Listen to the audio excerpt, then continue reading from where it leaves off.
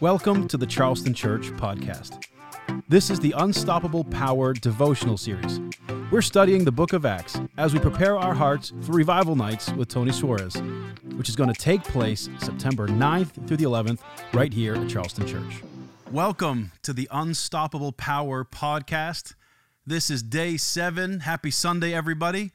We're excited to be here with you as we've been reading through the book of Acts with you for this Unstoppable Power Acts reading plan. And man, these devotionals have been great. It's been really exciting to see this. And again, I'm not sure what platform you're watching right now, but we're on Facebook, YouTube.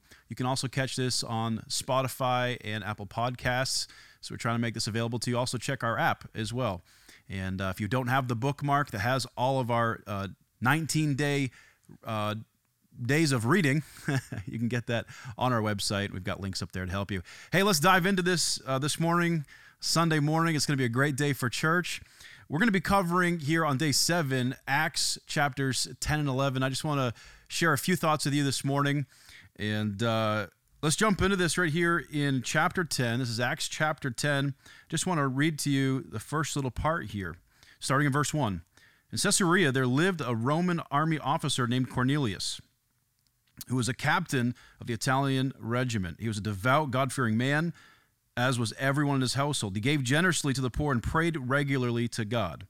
One afternoon, about 3 o'clock, he had a vision in which he saw an angel of God coming toward him. "Cornelius," the angel said. Cornelius stared at him in terror. "What is it, sir?" he asked the angel. And the angel replied, "Your prayers and gifts to the poor have been received by God as an offering. Now send some men to Joppa and summon a man named Simon Peter. He is staying with Simon, a tanner, who lives near the seashore." As soon as the angel was gone, Cornelius called 2 of his household servants and a devout soldier, one of his personal attendants. He told them what had happened and sent them off to Joppa. I love this story. This is a historic moment, honestly, for Christianity. This is the moment. This is leading into the part where the gospel is preached to the Gentiles. See, before this, this was for the people of Israel. And now the Gentiles are about to receive the word of God and the power of the Holy Spirit. I want to really focus in here and bring to your attention, and when we're talking about revival here, September 9th to the 11th, we're getting ready for Revival Nights with Tony Suarez. That's what this whole thing is. We're gearing up, and preparing our hearts for. But you've got a job to do. And you've got a part to play in this revival. Cornelius was not, he wasn't a Jew. Let's start there. It wasn't even for him at the time. He'd never been to Bible school. He really, he didn't check all the boxes that you think that people have to check in order to be in the ministry. But whether you're in full-time ministry or not, you've got a job to do.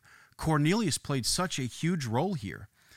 You see, the angel of the Lord appeared to him and told him to go find Peter right at this time. This all lined up. He sent his people, and you're going to read here today, if you haven't read this portion already, these people went to see Peter. They knocked on the door just as this vision finished with Peter, and he's seeing this sheet come down, and basically God is showing him that you can't call unclean what God has already called clean, basically inviting the Gentiles to receive the gospel. Isn't it amazing how God's timing works? Have you ever experienced something that maybe it doesn't make sense? You've gone through a situation that you didn't expect it to happen this way. I know you've been there. I've been there. I've gone through things that this doesn't line up to what I wanted. But then afterwards, I'm always amazed at, as long as I'm living my life for Christ and I'm doing what the Bible says, I'm seeking first the kingdom of heaven, all these things will be added unto you. When I'm living my life for Christ and things happen sometimes that don't make sense, but then God puts all these puzzle pieces together and it all makes sense. And guess what? He causes all things to work together for the good of those who love him and are called according to his purpose. And really, you've got a job to do. I don't know what the situation looks like right now. I don't know that, maybe you've been studying in Bible school, or maybe you haven't. But God is going to use you in a way. I mean, you look at this at Cornelius.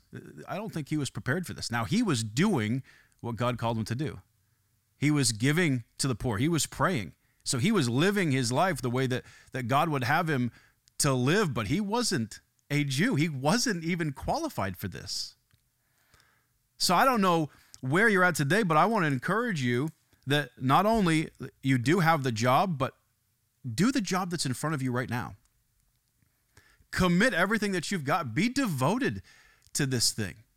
I don't know where you're working. If you're in sales, maybe you work in the medical field. Maybe you're working retail. Everything that you're doing right now, you can do it for the glory of God. The people that you see on a regular basis. I used to work in the marketplace. I used to be in business. And the people that I saw out there were people, and I could minister to personally, were ones that are, I'm not going to be able to reach them because they're sitting in a pew. Pastor Ward's not going to be able to preach them. They're not sitting there in church. But you've got an opportunity to reach people and live your life according to God's word. And you can be a light in their lives. You got a job to do. I think it's really cool, God's timing. And I think it's important that we always trust him. See, sometimes things don't happen at the exact moment that you think they're going to happen. But God's timing is perfect. And you can fully trust in everything that God is doing. Let's kind of look at this story a little bit and how this plays out. As we see here, Cornelius, he follows the word of the Lord. He goes and sends for Peter. Peter has this vision in verses 9 to 16 in chapter 10. These people knock on the door, and Peter goes and proclaims the gospel. Then what happens? As he's telling these people, hey, he says in verse 34, Peter says, I see very clearly that God shows no favoritism. In every nation, he accepts those who fear him and do what is right. God doesn't have favorites. Aren't you glad for that? Because I feel like I wouldn't necessarily be a candidate to be one of God's favorites.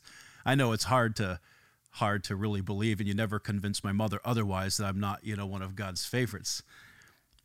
But he doesn't play favoritism. You don't have to have the right set of qualifications based in the world's eyes, because God has already given you everything you need. He's equipped you, he's qualified you because of who he is. And that's really exciting today. So as we're looking at this and, we're praying for revival, and it's not something that we have to stir up, but God wants to do amazing things in your life, in your home, in your workplace, in your church, in your community, in our state. God desires that revival will get inside of our hearts, that we have that job to do to spread the good news of Christ. And as we obey and we follow by the divine direction that God gives us, man, it's so exciting to just think about the possibilities and what's going to happen. We see God doing great things all over this place in our church, seeing people get saved, seeing people get healed in all of our campuses. God is really moving. And I think it's important to remain fully convinced at the power of the Lord, to remain fully convinced that he has a plan for your life. I understand the timing might not, be set to your watch, to your clock, but God's timing is perfect. You can be fully convinced that he hears your prayers. Cornelius's prayers were heard by the Lord, and God used him in a mighty way, even when it didn't make sense. Praise God. I'm excited about that even when it doesn't make sense, God will use you. God will do amazing things in your life. It may not make sense to you. It may not make sense to others. But God will use you, and God will do exceedingly abundantly above all that you can even ask or think. And that's good news for us today. So I just want to leave you with this final thought here today, just a reminder that you've got a job to do, and you can trust the direction of our Lord. Just like Cornelius and how this all worked out with Peter and the other followers of Christ here, by the power of the Holy Spirit, you can do exactly what God has called you to do today. Let's pray. God, I thank you so much for this time to be able to just dig into your word together as a church. I pray that you touch everybody, Lord, that's listening today, or maybe watching this or listening to this on replay.